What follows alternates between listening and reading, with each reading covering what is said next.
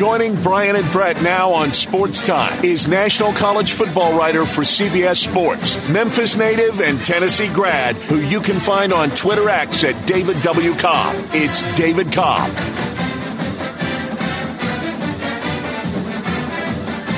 David Cobb joins us now from CBS Sports like he does every Monday, talk college football and college basketball. But David, before we do that, how'd you enjoy the Super Bowl last night? You have a fun night?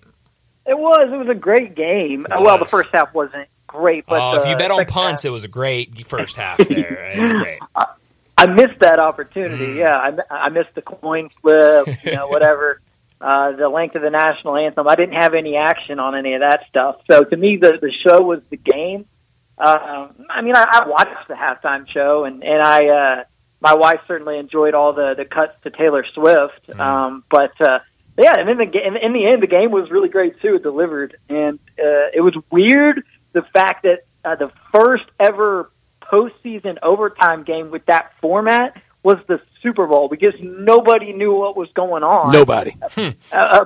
Including some of the participants in the game itself, which was a weird, bizarre kind of wrinkle. And anyway, I guess in the end, the lesson is, if you think it's going to be a close game, which it was, don't bet against Pat Mahomes.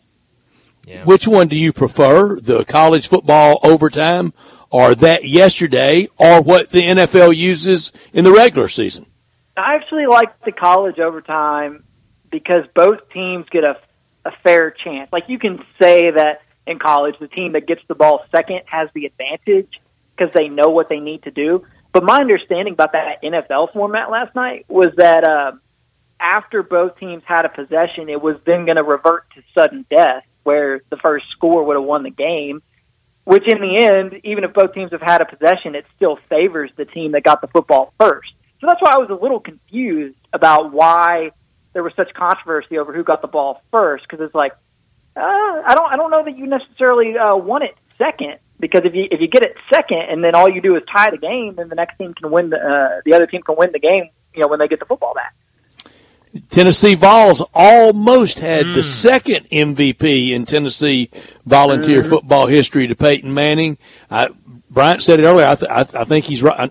I'm pretty sure he's right. Juwan Jennings would have won it. No doubt. One of the only players in Super Bowl history to throw for a touchdown and catch one. Dude, that guy is a competitor, and nobody thought he was going to stick in the NFL. I mean, Tennessee people did, because they saw who he was for so long, and they saw that will and that competitive drive. He is a guy with a lot of Memphis ties, too. He actually grew up in the Memphis suburbs in like Germantown and Arlington, playing middle school and freshman ball. And then he moved to Murfreesboro and was a high school quarterback. I think it was Blackman in Murfreesboro, and a really good one too. And then he got to Tennessee, and there was a log jam, because that was around the time under Butch when they had Riley Ferguson and Josh Dobbs, and like those guys could hardly touch the field behind Nathan Peterman and Justin Worley. And so they moved Jennings to receiver. And that was the best that ever happened to him, because I know the guy doesn't run a 4.4, but he is such a competitor. He's so physical. He's so tough. He blocks better than most tight ends do. And it's just not surprising, even though he didn't rate off the charts at the Combine a few years ago, to see that guy having a home in the NFL and being an impact player. It's just who he is. And a tremendous testament to that competitive drive and that willpower that Tennessee fans saw for so long. Yeah, no, it was a lot of fun to watch what he was doing last night. Well, David, I know we want to talk college basketball, a big weekend in college basketball, but I do, before we do that, since we're talking about football, I'm curious your thoughts. Over the weekend, Ohio State hired UCLA's Chip Kelly to be their offensive coordinator after Bill O'Brien took the head coaching job at Boston College. What do you make of this move for Ohio State? I mean, everyone was really excited about Bill O'Brien, but now you get Chip Kelly just coming off being the head coach of UCLA. Yeah, no doubt. It's a shocker to see a Big Ten coach leave for a Big Ten offensive coordinator job. Yeah. Can you imagine? Wow. Let's put an SEC parallel on that. It would be the equivalent of the head coach at Arkansas leaving to be the offensive coordinator for Georgia. I mean, that's what we're talking about here. A low to mid-tier Big Wait, Ten. that might really happen. Well, you never With Sam know. Pittman? No, I kid. Sam Pittman, it could. He could go and be their – heck, he might leave to be their O-line coach again. But still, with the name of the cachet of Chip Kelly. But it makes sense because he was kind of up against the clock now at UCLA. They almost fired him this past season. Lucky to survive. Indeed. And now he's looking at, hey, I got to go win in the Big Ten. You don't have Dorian Thompson-Robinson at quarterback anymore. The Dante Moore experiment failed.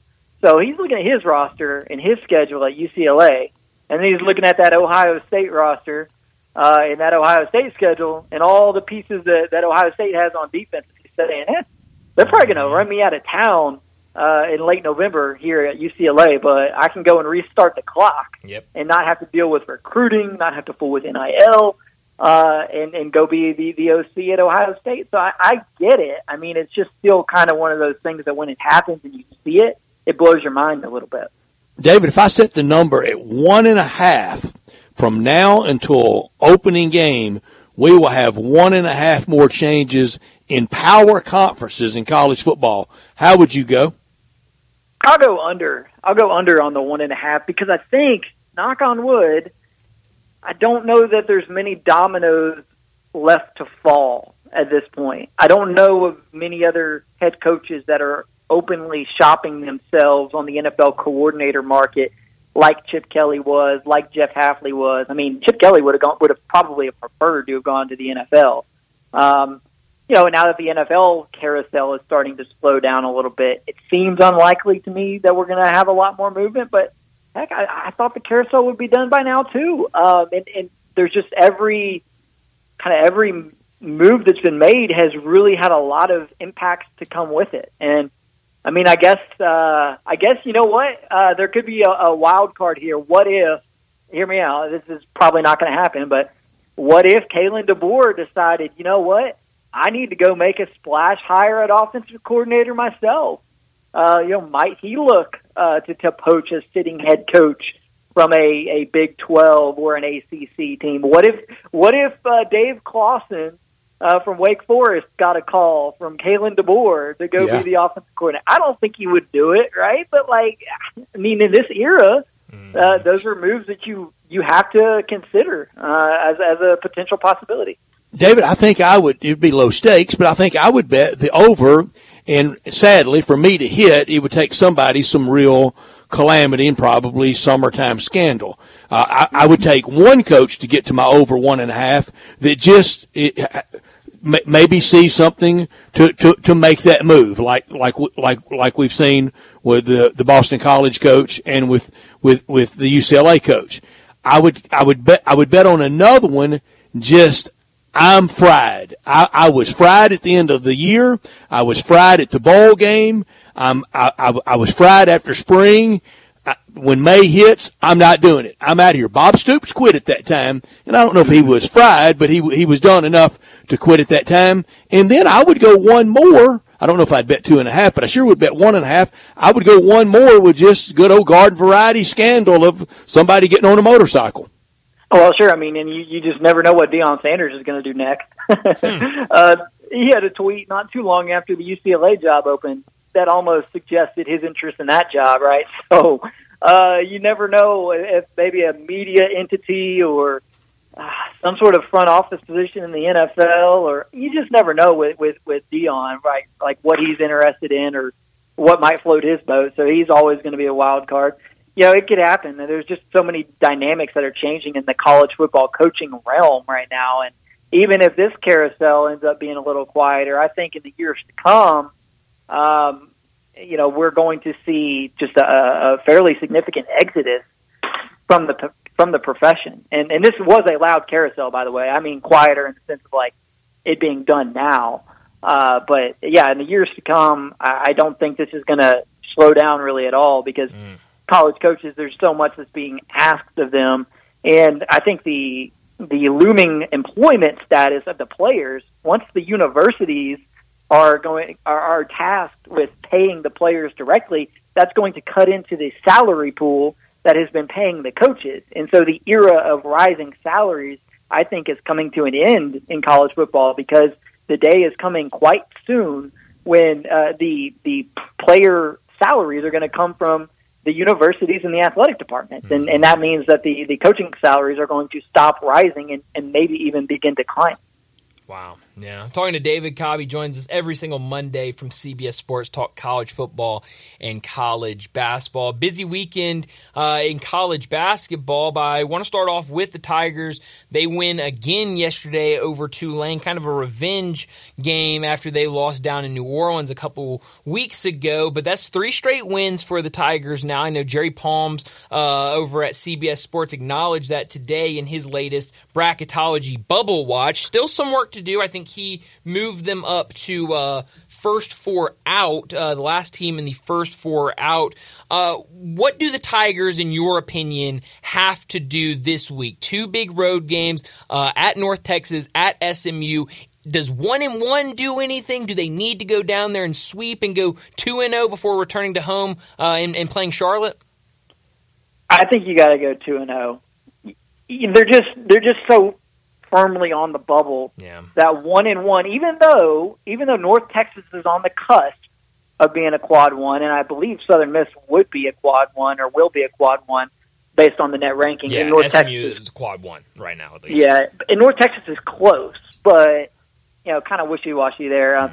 It's if North Texas, if you lose to North Texas and North Texas jumps up in the rankings, then I guess it is a quad 1 loss, because beating Memphis would probably help them, but you got to win too. I mean, if nothing else, it's the perception at this point that Memphis is fighting against, and if you continue to add losses, the perception of what you are and who you are becomes further diminished. I mean, I hear a lot of people out there arguing and making the case that in this era where teams are often not fully formed until February or March, that we should begin weighting what you did in the second half of the season above what you did in the first half of the season. And if we get to that point, that's a disaster for Memphis. Because the Memphis resume at this moment hinges almost entirely on what was accomplished in November and December.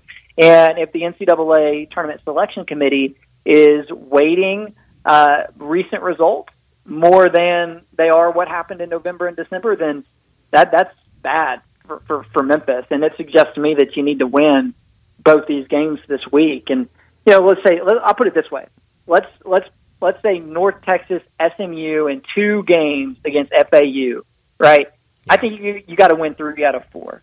So, okay, sure, maybe you go 1-1 this week, but then I don't think you can also go 1-1 against FAU and expect to be in. So that's probably how I would classify it. They got 1, 2, 3, 4, 5, 6, 7 regular season games left. I mean, 5-2 maybe, but I think 6-1 is what gets you into the AAC tournament feeling at least decent about your chances of an at-large. David, your colleague Jerry Palm, that will join Greg and Eli tomorrow morning, as he always does during college football and college basketball, he has 2 from the AAC. Has FAU as a 7 seed playing Northwestern. That's a really tough game. And then he has as a 13 seed South Florida playing Illinois. So 2 from the AAC. What's a worse look for the Tigers? If the AAC is a 1-bid league and you're not it, or it's a 2-bid league and you're not it? Yeah, I think if you'd asked anybody before the season, who would be the 2 teams from the AAC that are going to make the NCAA tournament, everyone would have said FAU and Memphis. So if that other team ends up being a squad like South Florida or a squad like Charlotte or a squad like SMU, all of whom are far earlier on in the tenures of their coaches, then it is a pretty rough look.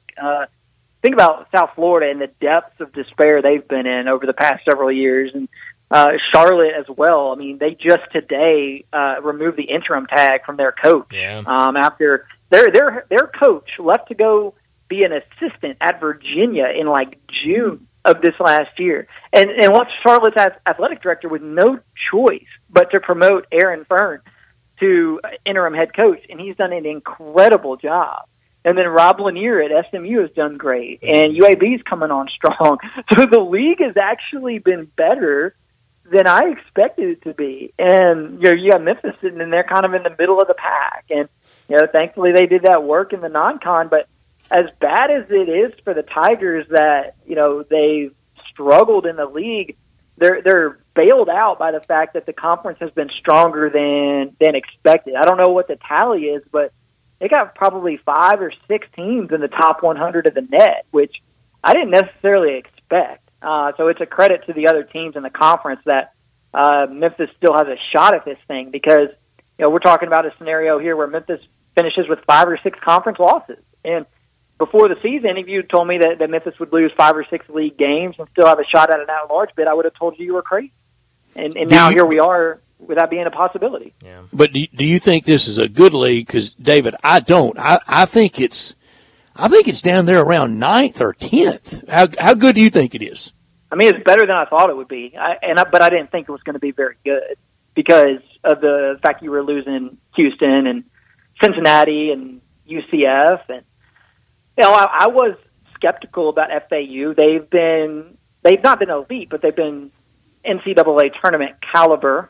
And then these other teams are just so random. Nobody had any reason to expect South Florida or Charlotte to be any good, right? And North Texas, losing Grant McCaslin, you figured it would take them a minute to bounce back, but they've been pretty strong. So no, it's not a good league. It's not like the Mountain West out here, like as a non-power conference that is legitimately a strong league, but it's not as bad as I thought it was going to be. I mean, I really didn't think the AAC was going to be anything in basketball this year, and it's been decent. It's been competitive with the A-10 and the Missouri Valley and some of these other more proud mid-major type of conferences. Yeah. One of the big games over the weekend in college basketball, Kentucky and Gonzaga, a rare non-conference game in the middle of February at Rupp Arena. And for Gonzaga, I believe first quad 1 win of the season for them on the road at Rupp. They get a big win. They're still, Jerry Palm has them outside looking in, part of the first 4 out. He has Kentucky on the 7 line. What was your biggest takeaway from that game? And for Kentucky, have lost now I think 3 straight at home. Young team battling with some injuries, but what do you make of these 2 teams right now as we are getting to about the halfway point of February? Yeah, I think Kentucky's defense is borderline irreparable at this point. Gonzaga made 4 3-pointers in the entire game, including 1 in the second half. Crazy. They worked the post like they had the playbook.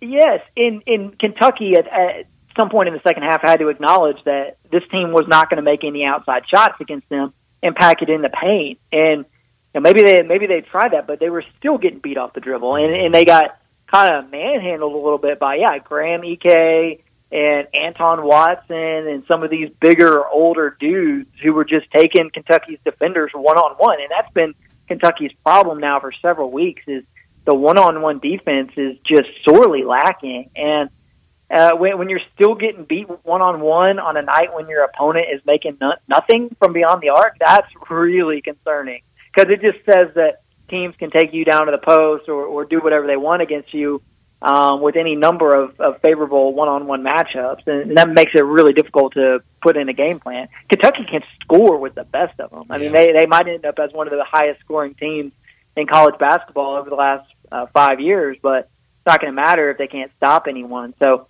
I know Trey Mitchell was out, but I'm not buying that excuses Kentucky's loss, because no other team in the country, when they have a starting front court player like Trey Mitchell out, has 3 7-footers that they can throw out there instead. I mean, they got Aaron Bradshaw, 5-star center. They got Big Z, who was a revelation a couple weeks ago, right? And then and then you got Onyenso, who's one of the best shot blockers in college basketball. So Trey Mitchell being out doesn't register with me as an excuse for Kentucky to lose at home against an unranked team. And another bad look week for John Calipari. He did appear on the post-game radio shows with Tom Leach after both losses, but he didn't today. He sent Orlando Antigua out there to appear before the local media today. He makes way too much money during this tough stretch for him not to be out there and stand up and take the questions. Yeah, if I were Orlando Antigua, I'd say, Cal, really? Like, you want me to go? You want me to go out there and answer for this? What? Why?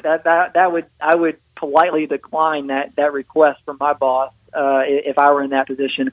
Yeah, I don't get it. I mean, what's he ducking, right? I mean, I know, he should know by now the way things are at Kentucky and the criticism that you face, and it's just part of it, and you got a job to do. And so part of that job is talking to the media and trying to explain, what's going on in your program. Yeah. And I don't know. I think what it comes down to is he doesn't have a lot of answers right now, and when you don't have any answers, it can be difficult to face the music. And they're still safely in the NCAA tournament. Kentucky is, but it's not looking good. It's not looking like it was in early January when they were a projected 2 seed, and everybody was saying that this was like their mid-2000s types of squad. The comeback year. Yeah, but they're still dangerous. They can score with anybody. I don't know what the defensive remedy is, or if there is one. But they've got to try zone, try some full court press, trapping, just mix it up. I mean, they've got really good depth, and if you're gonna play 8 or 9 guys, maybe even 10 guys, if they put Burks out there some, then use that to your advantage and press and try and trap and use your athleticism and the fresh legs that you can bring off the bench to your benefit, and maybe wear some teams down in the second half. They got to get creative. They got to try something different defensively. Yeah, no, you're right about that. And Jerry Palm has Kentucky right now, first round, seeing 10 seed Indiana State, who made their first appearance in the top 25, and that would not be an easy cakewalk in Indianapolis. In Indianapolis, that would be that'd be a tough first game for John Calipari.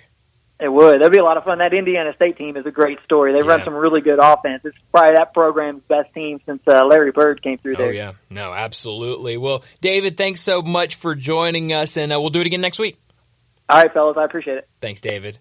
David Cobb from CBS Sports. He joins us every single Monday, talk college football and college basketball. We need to get to a break, and when we come back, we're going to talk some more college basketball, but we're going to get to the brackets. We're talking bracketology with Shelby Mast from BracketWag.com. Broadcasting from the Family Leisure Studio, we are Sports 56 and 98.5 FM. Now back to Sports Time on Sports 56 and 98.5 FM. Here once again are Brett Norsworthy and Bryant Dacus.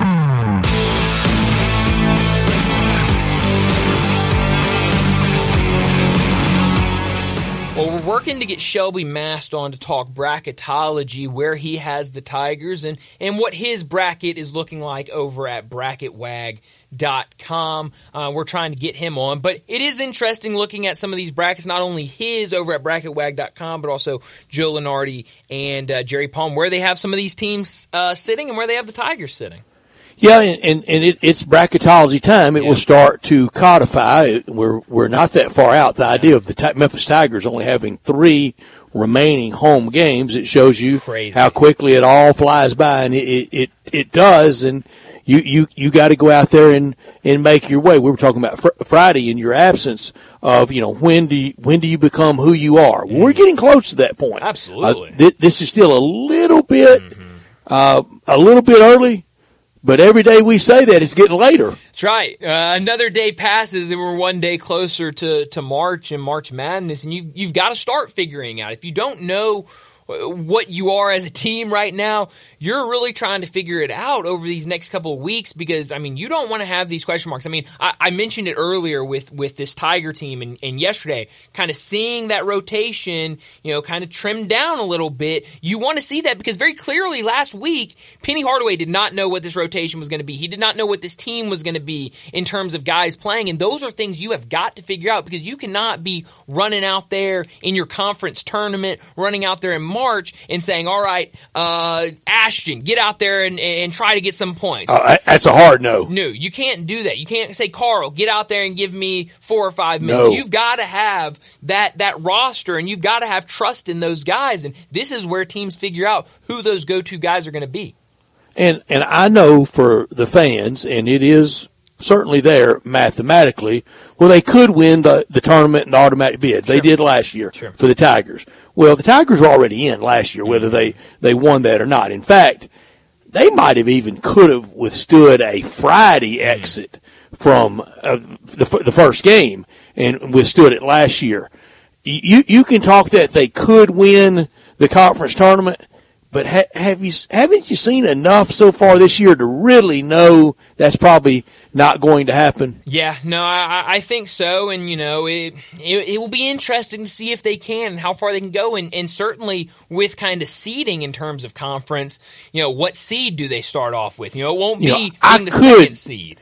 I could scale Kilimanjaro, but I'm probably not going to. No, probably not. Well, it looks like we have Shelby Mast now from bracketwag.com. Shelby, thanks so much for joining us again to talk some bracketology. As Brett just said it, day and day we're getting a little bit closer to March and March Madness. I see in your most recent bracketology over at bracketwag.com, you have the Tigers just slightly on the right side of the bracket. They are the final team in the last four in. You have them playing in Dayton for the 12 seed against St. John's in that first round. What have you seen lately? Has it been the wins? They're now on a 3-game winning streak. Has it been that, or has it been some of those early games I saw over the weekend? Clemson got a big win. VCU got a big win. Those games jumped into quad 1 territory. What has been the biggest reason for you to get Memphis back on the right side of the bubble?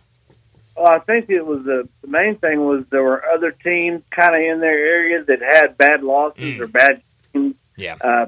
Providence lost, Oregon lost, Seton Hall, they all lost. Colorado. Gonzaga's one. That was a good game against Kentucky, and I really came close to moving Gonzaga up, but I went and gave it to Memphis for the time being. Shelby, for that 12 seed spot playing in Dayton, I know they earn it coming out of Dayton, but to get to Dayton, do you really fall to that or do you earn that? It depends on which side of the bubble you're on. Some teams, they fall to that, like Memphis, and other teams have worked their way up. Washington State's one I had there last week, and they have earned it to get out of Dayton, but they could, they've been on the outside most of the year and have just recently moved in, so they would have earned it. But Memphis has definitely fallen. Yeah. Well, Shelby, we're getting down to really kind of a handful of games left in the regular season for all of these teams. And when you look at Memphis right now in Dayton for that 12 seed, realistically, where do you think the Tigers, if they kind of go off and pulling together wins, stringing together wins, how high do you think the Tigers could get? Do you think it's Dayton or nothing? Do you think they can get to that 11 line and be safe without playing in Dayton? I think they could possibly, if they string together some nice wins, they could get up to about the 8 or 9. Wow. In the game. Possibly if FAU kind of falters a little bit and say Memphis gets to the finals of the conference tournament, I can see them in the 8-9 game. And you see Memphis in your bracket right now at bracketwag.com, Shelby, you see them kind of right there, not far away from Texas A&M. A&M had the big home win Saturday night over Tennessee, really put it on Tennessee. Ole Miss won at College Station. The Memphis Tigers won at College Station. But A&M still with that lusty 37 net, while you've got Ole Miss at 58 today, and you've got Memphis at 75 today in the net. Yeah, I'm feeling uncomfortable about them at 75 and being in the bracket. The committee tends not to go too far into the 70s to find the remaining teams. It has happened and probably will happen again, but that gets into real iffy territory. Yeah. I'm curious, you mentioned Gonzaga, their big win over Kentucky. You said that you kind of thought about maybe putting them on the right side of the bracket after that win. How much work does Gonzaga need to do? We know it's kind of the same story every single season with them of weak conference. You're beating a lot of teams that aren't anywhere close to being in the bubble or around the bubble. What does Gonzaga need to do down the stretch to get back into the tournament? Well, they got to string together some wins. Yeah. And what's bad for them or puts them in a bad spot, they only got 5 games left. Wow. Because their conference, they had their tournament a week before everybody else. And so they may be in a position to where they have to win it all. They're not going to have a lot of opportunities left. St. Mary's being the only good win that will be on their resume. I don't know why they played Kentucky this weekend, but that was one that they needed that game big time. If they'd lost that, I think you could have pretty much said they have to win the tournament. Mm-hmm. Right now, with that win, that gives them a little hope, but they still only have one quad one win, and St. Mary's would be a second and would be real nice for them. Today you have 9 from the Big 12, 9 from the SEC, 6 from the Big 10, 6 from the Mountain West, 5 from the Big East, 4 from the ACC, Pac-12 with 3, and the AAC with 2. Everybody else with 1 bid. Do you feel that certain of 9 from the SEC? A&M's that we mentioned the great net, but just eye test other than Saturday night against Tennessee. I don't know if I'm that knocked over by A&M. No, they're good. They've got some good wins, and I've seen enough of their games to where I really like them some games, and there's others where I'm kind of like, they're okay. And so I think they've had enough of those good wins to where they're on the right side, but will the committee see the same way? I don't know.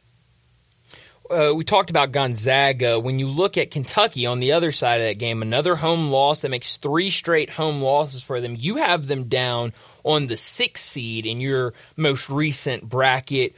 Where do you think Kentucky, where do you think they end up? I mean, obviously a lot of good opportunities still left on that schedule playing in a tough SEC. And Brett just mentioned all of the SEC teams that you have in the tournament. Where do you think they end up on Selection Sunday?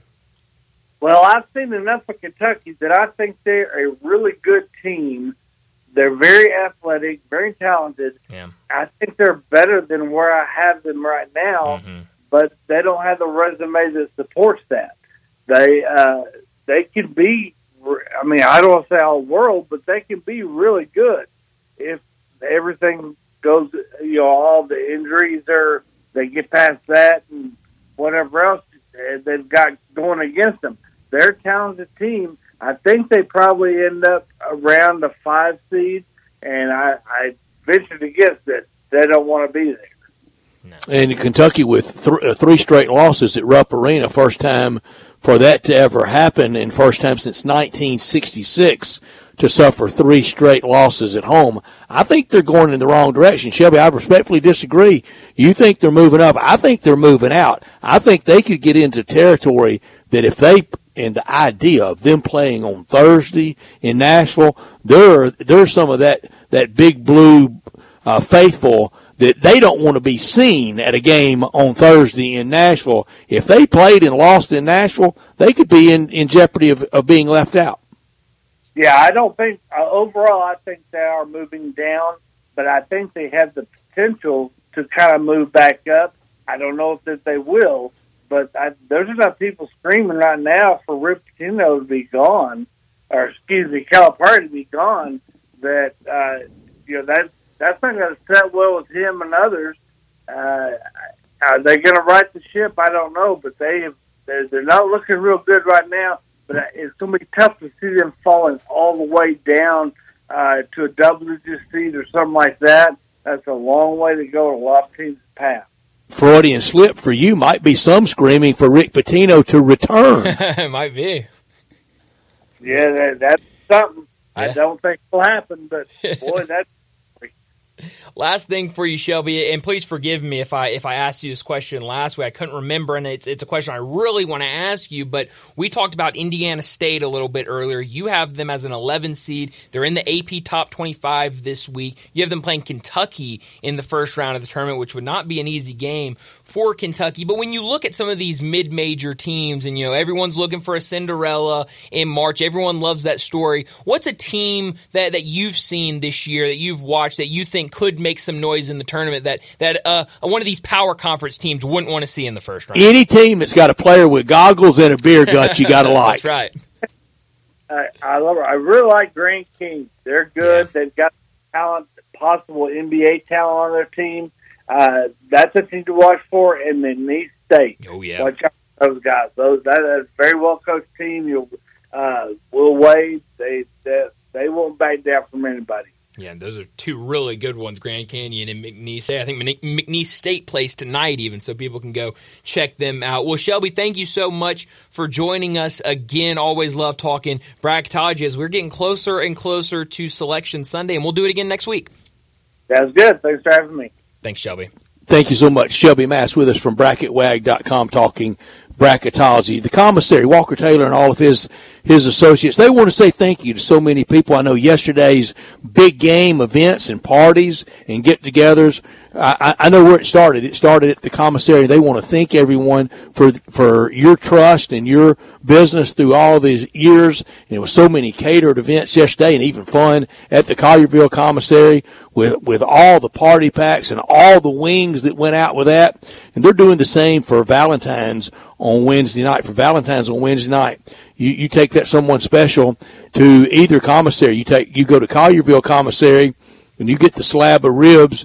You get it for about $8 to $9 off, and you also get the Valentine's dessert to go with that. And in Collierville, you have champagne at the Germantown commissary, complimentary 2 beers for there. That's both places, the Collierville commissary at Houston, Levy, and Poplar, or the original in Germantown for the Day of Love that is Wednesday, and it's perfect for a big group at the commissary for any event. For tonight to watch the Grizzlies, for any night to watch the Tigers or Grizzlies, to enjoy, to hang out, Memphis-style barbecue and ribs done the authentic Memphis-style way, the slow-cooked way. If you're craving an easier way to order, you can text commissary right now to 33733. So many of these great appetizers went out to make Super Bowl Sunday a big hit. The barbecue nachos, the tamales, the cheese plate, the smoked chicken wings.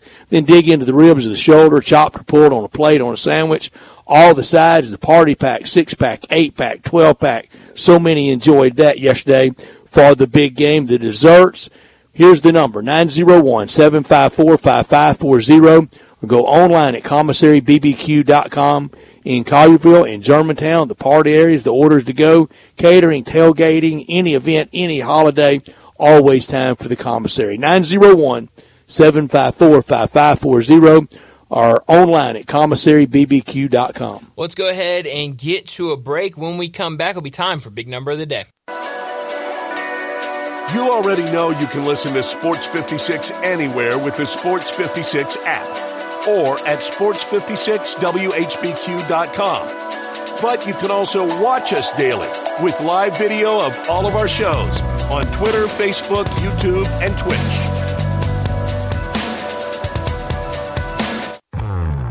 Now back to Sports Time on Sports 56 and 98.5 FM. Here once again are Brett Norsworthy and Bryant Dacus.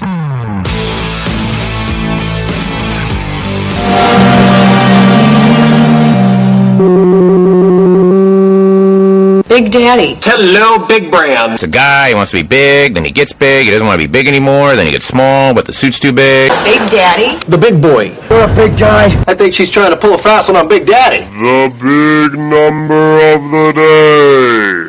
Well, Brett, you mentioned earlier what your big number kind of centers around, and I think I might know what your big number is, so I would like you to go first to see what we got. No decimal point, though. Okay. Did you think I was going to have one? I had 2 numbers. One had a decimal point, one did not, and so we're about 50-50. My big number is 508. 508. Okay. That's the combined punting yards for Mitch Wisnowski, who knew, and Tommy Townsend, even less knew. Huh. Mitch Wisnowski went for 254. Mm-hmm. Tommy Townsend went for 254. Yep. The 508 on 10 punts, that's an average of 50.8 for both kickers. 3 inside the 20 for Mitch Wisnowski, 2 inside the 20 for Tommy Townsend. It was a special teams day, and the one error really was not San Francisco's fault. Yeah. It hit one of the up guys when you don't get out of the way of the ball. Mm-hmm. Yeah, Brett, I mean, I was spot on. I thought your number was going to be 254, so I did not double it. I thought you were just going to say both of them had 254. And then the fact that 254, both of them had 254, which adds up to 508, and then the average of that, of 254 is 50.8 yards. That's incredible. There was a time the unthinkable was going to happen. Huh. The MVP of the game upon her. Oh, just can't happen. Can't happen. Brett Cancel the game. Would have been Send everybody home. Might have been one of the best sports moments of my life if we had a punter as the MVP of the game. Across big-time college football and the NFL especially. Man, these deep snappers, holders, kickers, punters, they've got it down. Oh yeah. No, it's a special talent for sure, and they definitely have it down. My big number also comes from the Super Bowl. I've got a couple. One just fun. We already kind of talked about it. But the number one, Juwan Jennings, is the first wide receiver in NFL history to both throw and catch a touchdown pass in a postseason game. That's good. That is incredible from Juwan Jennings. But my real big number, it's two numbers that I'll just put together. 325 and 50, the only quarterbacks to ever throw for 325 passing yards and rush for 50 yards in a Super Bowl.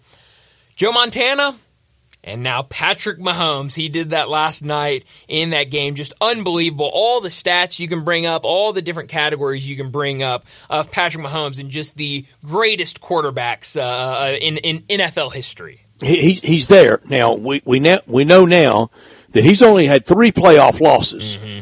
1 in a Super Bowl and 2 in AFC championship games. Yep. 2 of those 3 losses were to the guy everybody's comparing him to. Yeah, well, and that's Tom Brady AFC championship game when a guy couldn't get lined up right for Kansas City. Yeah. Really wasn't Mahomes' fault at all. Mm-hmm. And then on a day that the Kansas City Chiefs offensive line had a lot of trouble. And also this, I'm not trying to kick a guy here, but remember around that Super Bowl was everything going on with Andy Reid's son that week. Yeah, no, you're right about that. That's a good point. But, speaking of Patrick Mahomes and Tom Brady, after the game, he was talking to somebody. I think he was on set after the game on CBS, and they asked him, people are starting to compare you to Tom Brady in terms of that, greatest of all time conversation. And, do you ever think about that? Do you hear it? What is that like? And he said, I hear it, but, the one thing, Tom Brady beat me in a Super Bowl, and no matter, what happens, he can always say that he beat me in a Super Bowl. And I said, I thought that was awesome that he is still bothers him that Tom Brady beat him in a Super Bowl. So that's who he's being mentioned with in NFL, and that's a club of 2, as I said earlier.